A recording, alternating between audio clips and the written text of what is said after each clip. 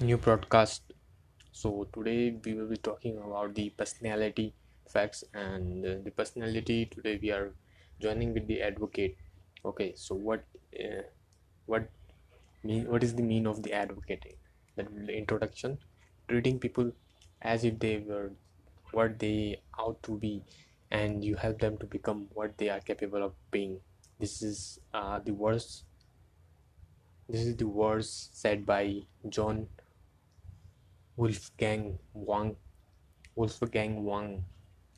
Okay, the pronunciation may be something incorrect because I'm from India, so it may be differ.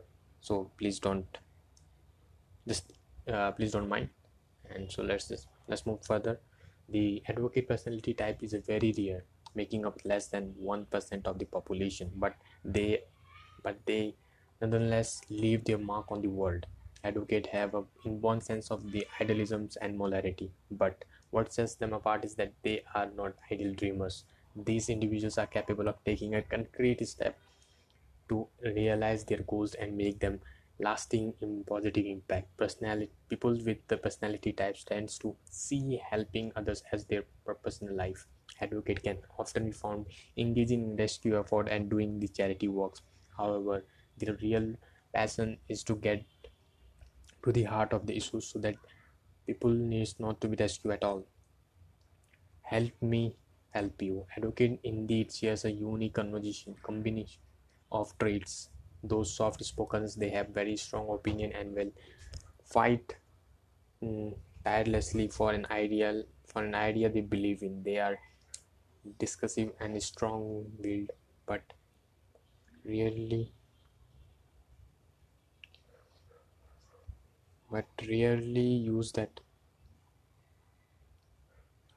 but rarely use that energy for personal gains. Advocate will act with clarity, imagination, convention, and sensitivity, not to create an advantage, but to create a balance, enlightenment, and karma.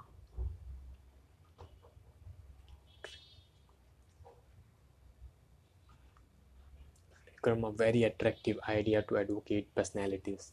These types tends to believe that nothing would help the world so much as using a love and compassion to solve their heart of ty- tyrants.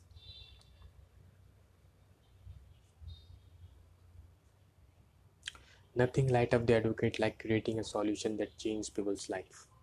Advocate find it easy to make connections and others. They have a talent for warm, sensitive languages, speaking in human terms rather than with pure logic and facts. It, it, it makes sense that their friends and colleagues will come to think of them as quite uh, extrovert, extroverted personality type. However, they would all do well to remember that advocates need time alone to decompress and recharge and not to become too alarmed when they suddenly withdraw. Advocate takes great care of their feelings, and they expect a favor to be returned.